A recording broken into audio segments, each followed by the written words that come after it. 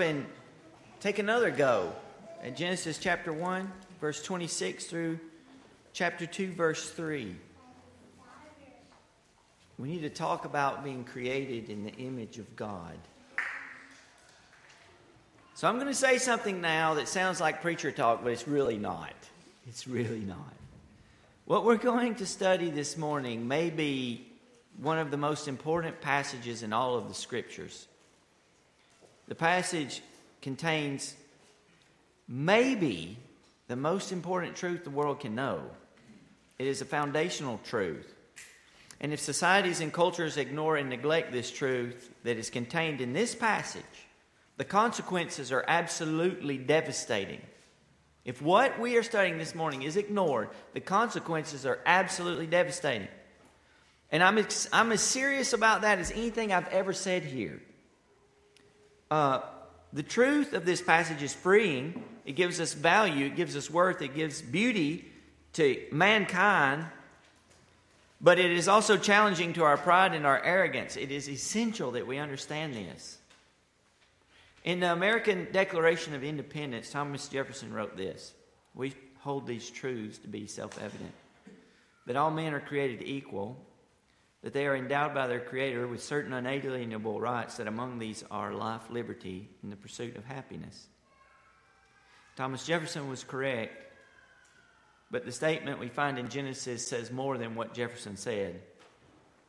Jefferson was a humanist, mostly. And saying that we are all created equal elevates everyone to the same level, but that is not what the Bible says. It doesn't say that we were created equal in this passage. It says that we were created in the image of God. Now, we are all equal, but there is a difference between us being the highest order of animal on the face of the earth and equal to one another and image bearers of the Almighty King. There is a difference in those two things. We were not endowed with inalienable rights. We were endowed with majesty and an image of God. That's better than inalienable rights. We have rights because we are in the image of God.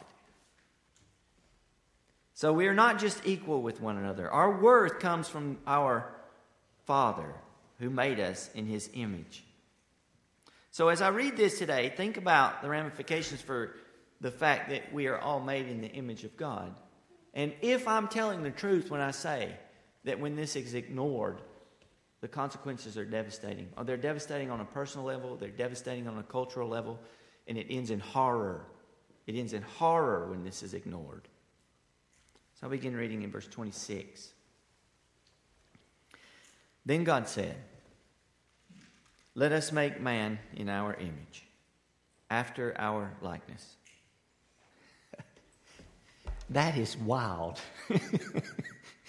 It's wild. What's the prohibition of the Ten Commandments?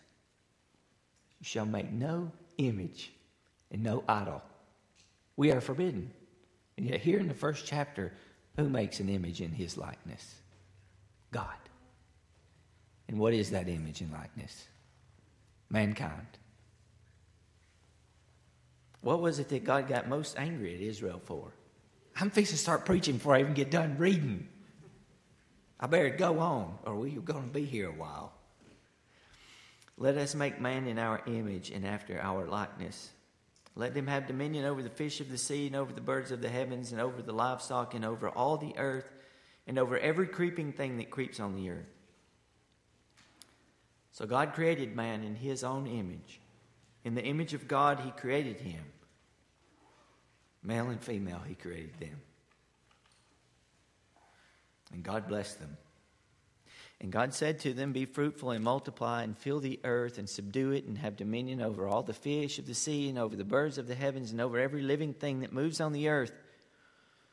And God said, "Behold, I have given you every plant yielding seed that is on the face of the earth and every tree with its seed and its fruit. You shall have them for food. And to every beast of the earth and to every bird of the heavens and to everything that creeps on the earth, everything that has the breath of life, I have given every green plant for food." And it was so. And God saw everything that He had made, and behold, it was very good. And there was evening and a morning, the sixth day. Thus the heavens and the earth were finished, all the host of them. And on the seventh day God finished His work which He had done, and He rested on the seventh day from all His work that He had done. So he blessed the seventh day and made it holy, because on it God rested from all the work he had done in creation. Let's look first this morning at God's deliberation before he created mankind. If you look at the other days of creation, everything else that God made, he just said, let there be. And there was. He spoke to the earth, and it brought forth creatures and creepy, crawly things, is what it says in Hebrew. All sorts of birds and animals and plants and all that. He just said, let there be. He speaks to the earth, and he produces the things which he says. But when he creates mankind, he makes a divine decree. He doesn't just say, let there be. He says, let us make man in our image. So who is our image? When he says, let us make man as our image, is he talking to the angels, the heavenly court? Does he already have a mouse in his pocket? Who's our? It's a question that we need to contemplate. Why is God speaking in the plural? If you look at verse 27, it says that God created man in his own image. So I think that this is not hard. This is the Trinitarian God speaking of himself in the plural, and then in the next verse he says, God created him in his image. If he was speaking to the angels, first of all, there's no evidence whatsoever that we are made in the image of angels. And two, the very next verse says we are created in his image. So what we have in verse 26 is our first peek in the very first chapter into the triune nature of God. We don't know it's a Trinity here, but we see some sort of plurality going on in Genesis 1:26, and it helps us to understand when we're made in his image that we weren't just made man, we were made male and female. We are two, but we are one. We're different than God. We can never be the exact as God is, but we do bear his image and his reflection. We learn about one another through how we relate to one another. I'll talk about that more in a minute. So mankind was not simply spoken into existence, and as we'll learn over the next couple of weeks, we are created from the ground, and the breath of life is blown into our nostrils. We are made to bear the image of the Creator uniquely. There is nothing else on earth like people. Everything else is according to their kinds. If you look, he says he made the animals, and they all came across bread according to their kinds. It doesn't say bread, but anyway, they're producing according to their kinds. The trees are producing according to their kinds. The grass according to its kind. But we are producing according to the image of God. We are different than everything else. God as Trinity made mankind in his own image. And what I was saying earlier, it is striking when you go through and you say, what is the thing that God kept telling Israel not to do? And they kept doing. Don't go after false gods. Don't make graven images. And yet here he says, I'm going to make man in my image. And so to make an idol and an image not only dishonors God, it dishonors the representatives he made to represent him. If we want to show people who God is and what he's like, you will not do it through sculpture or painting. You will do it with your life.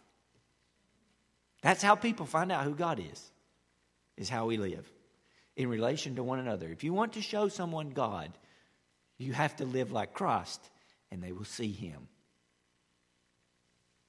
That's what it means for us to be made in the image of God. And this is why when we say everyone has value, it's not good words. Because it doesn't give us the majesty of what it means to be made in the image of God. It's like saying God has value. What? It's not value. This is not something you can purchase. This is a gift. We bear the majesty of our Creator. We are his ambassadors, showing the world what he's like. The entire purpose of the creation is to glorify God. Now, that may sound like high theology talk. So what does it mean to glorify God? Show off who he is. This is what glorify God means. Show who God is. That's our job. So when God deliberates about creating mankind, he wants to make us like him. Make us in his image. And he did that. It was very good. We need to understand the importance, after God deliberates to create mankind in His image, we need to understand the importance of mankind in His image. I want to talk about the consequences of not heeding this foundational teaching about mankind made in God's image. What happens when we don't believe it? I'll ask you a question. There is God in the garden, and He gets some dirt. That's what He did. And He makes a man. He breathes the breath of life into him. And then He takes a rib. And He makes a woman. You see them? What color are they? What color were they in your mind? There's no color given here. Because we are all made in the image of God. And when that is neglected, hell is unleashed on earth. People are made to feel inferior and lesser. Not only made to feel inferior, people are killed by the millions when they're denigrated to be less than others. And it doesn't only hurt those who are oppressed and killed, it hurts those who think that others are less than themselves. It is a butchery to your own soul. It is a pride. White supremacy is a horror on the earth. It is a bane. It is horrible. I can't even conjure the words of any tribe exalting themselves and thinking that others are lesser, because what happens is you have 7 million people killed in Rwanda because of this. You have millions of people dumped into the sea because of this. You have children in Syria last week who have chemical weapons dropped on them and killed because they're thought of as lesser beings. There is no lie of the devil, I think, that he enjoys more than for you to think someone is lesser than yourself because of their language, their color, or their culture. It is a horror. And there's nowhere you will find this teaching other than right here. We are not just equal with each other. We are God bearers. We bring God to the world through the image which He made in us. As we relate to one another, as we love one another, as we sacrifice for one another, as we're long-suffering, as we're patient, as we consider, as the Scripture says, each other as more honorable than ourselves, we show God. And when we do the reverse of that, we do something terrible. The Bible does not say we are endowed by the Creator with inalienable rights. It says we are endowed by the Creator with the image of the Creator. That is much more significant. It is much higher than us being equal with one another. Because here's the thing. If you just stop at saying we're equal with one another, if you don't think much of yourself, you might not think much of your neighbor. It has nothing to do with you. Their value doesn't come from them being equal with you. Value has to come with being made in God's image. This is why in Genesis, when it says that someone who attacks someone and kills them, that they will be put to death. It's because when we attack others, we attack the image of God in them. You're not just attacking a person like you, you're attacking someone like God. So we should be careful with our words and honor one another and honor people, because every single person is an image bearer, no matter how fallen or marred that might be. Horrifically, we have been selective in applying this teaching in our past. This application of acting like others were less than us led to the chattel slavery of Africans. It led white people to believe that Indians were savages and they were massacred. Genocide happened on this continent because of that. May the Lord forgive us for such language. The language is shocking, but the reality is more horrible. And it hasn't just infected white people. It's infected everyone that's stricken with this ignorance. Every tribe and every tongue and every nation has done this. Many minds in many places and people here today. And it's not just on a global scale. It's on a personal scale. It affects individuals and how we relate to one another. So anytime a person or people elevates themselves over another, they have ceased to listen to the Word of God and have become antagonistic towards other image bearers, and in such a way will incur the wrath of God. It is an offense against the image of God borne by all mankind everywhere and at all times. Everyone everywhere is capable of showing God. We simply cannot be the people God intended us to be if we refuse to see the indelible stamp of God's image on each person. You cannot be a Christian if you don't believe this. I'm not joking. You can't be a Christian if you don't believe it. 1 John says, if you say you love your brother, if you say you love God, let me correct myself. If you say you love God, you hate your brother, you don't love God. Because when you see your brother, you should see the work of God. And if you can't see that, you don't know God.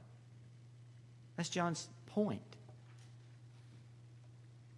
If we refuse to see that, we can't be Christians. We can't. Why are you going to go do evangelism if you don't see the value of others made in the image of God? If you don't understand that they too can be image bearers and sing the praises of Almighty God, and that they too can bring other image bearers together to praise God. If we don't see that, then we can't be the people God's called us to be. What does it mean to be created in God's image? If I keep saying over and over again, we are God's image bearers, what does it mean to be made in God's image? There are many speculations about what it might mean to be in God's image. One thought is that here, after he says, let us make him in our image, that we've been given dominion over all things. And so like God has authority, we have authority and dominion over all things. So that may be how we bear the image of God. I don't think that that's what this means. I think we have dominion because we are made in the image of God. Not in the image of God because we have dominion. There's a difference. We're given dominion because we bear God's image. Some say maybe it's because we have morality or a creative impulse like God and are spiritual beings. I believe that is in part true, but I don't think that's really the answer. I believe that the real hint of our God-likeness, our image bearing, is found in the fact that we are made male and female. We are made for relationship and community. And we are not whole without one another. I'm not saying that you have to be married to be made whole. That's not true. What I am saying is that in community with male and female and others, when we have healthy relationships with others in our life, we are like God. And if we live in isolation from others and don't love and don't give sacrificially to one another, we are not like God. What happens when we refuse to believe that others are made in the image of God and don't treat them as God bearers is that we cut ourselves off from community, true community. If you think someone is lesser than yourself, you won't be able to listen to them and to learn from them because you'll think you're better than them, and you'll cut yourself off from community. You'll cut yourself off from holiness. Keeps us from community. It would turn what should be a brother or sister into an oppressor and the oppressed. What a horror. In the place of love, it would put hate. Many of us, it's uncomfortable, grew up in the deep South. Have you ever heard hateful language directed at someone who doesn't look like you or talk like you? Have you heard speech that would cast down others and make them lesser by their nature? Have you heard speech that's intent was not meant to bring us closer and more familiar, but was meant to push us further apart, to make it us and them and not we? Have you heard it?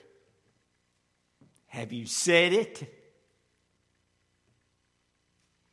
I fear our nation and our world is eaten up with the kind of tribalism that causes this animosity. And we don't just do it along the lines of race now. We do it in other ways. Conservative, liberal, Republican, Democrat. We automatically make others. We draw lines. And we hate. We despise.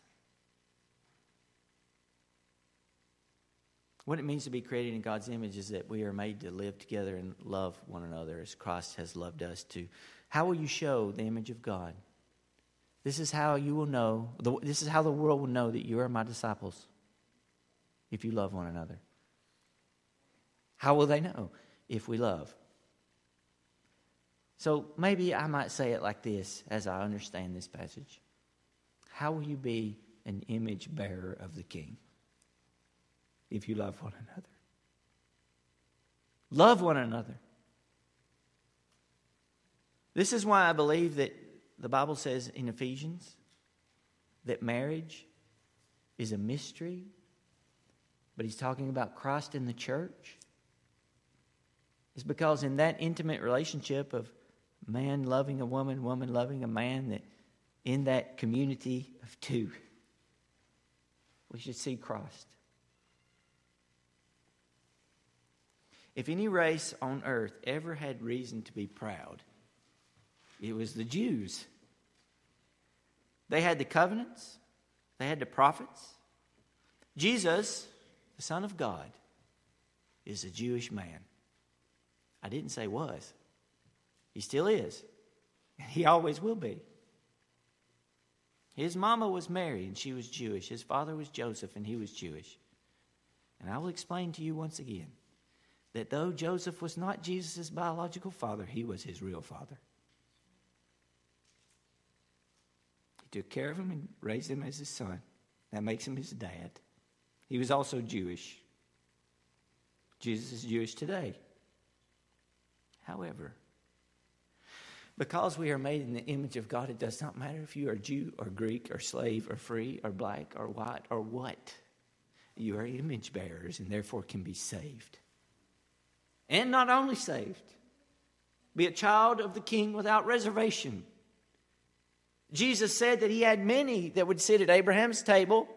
They would come from the east and from the west, from the south, that he would gather them together. When he made the promise to Abraham and he said that he would have many children and took him outside and said, count the stars if you are able, so shall your offspring be. Count the sand on the shore and in the desert if you can, so shall your offspring be. And it will not matter if they're Jew or Greek. And how do we know? Because when he promised him all of those things, he had not yet been circumcised. There were no Jews. There were only people. And so our Jewish Savior has come in the flesh as a man, as a human being to save human beings. And every single human being can be saved by him. And so, the most valuable resource and thing on the face of the earth is people. Image bearers. So when you see people, when you see people on television, the beautiful and the bold, they are made in the image of God and they need Jesus. And if you see someone out here who's wandering the street because they're addicted to drugs and can't keep a roof over their own head, image bearer of the King. We are fallen. It's sad. But we have a mission. We have a duty as image bearers of the King to tell people who they are and whose they are and who they can be. And by the power of the Savior, they can be saved and changed. And I can be saved. And as you look at me and I look at you, and I see you change ever so day by day into the image of Christ, I see God in you. And I want to see that. How will we know that God is real? How will we know? Will it be because we see great miracles and signs and wonders in the heavens? That would be nice. I've never seen that. Here's what I want to see. Poor souls, lost. The image of God in whom the image has been shattered, who don't know who they are or whose they are or what they're doing. Come to know Christ and change. That's where I want to see God. That's where I long to see God. And I believe that because we are His image bearers, I know because we are His image bearers. This is why He came to save us. It just wouldn't do for His children to wander lost. It would not do for His representatives to not see what He had created them to see, Himself. So He came to be one of us forever, that we might enjoy His fellowship forever. Don't forget that as we leave. Don't forget it when you're on Facebook. Don't forget it when you're on Twitter. And every time you see some horror thing that happened on television, or when you are tempted to sin against someone else made in the image of God, remember their importance and value, not because they are equal to you, but because they are endowed by their Creator with His image. Treat one another with respect and honor and kindness, and long for them to see what you have seen in Jesus.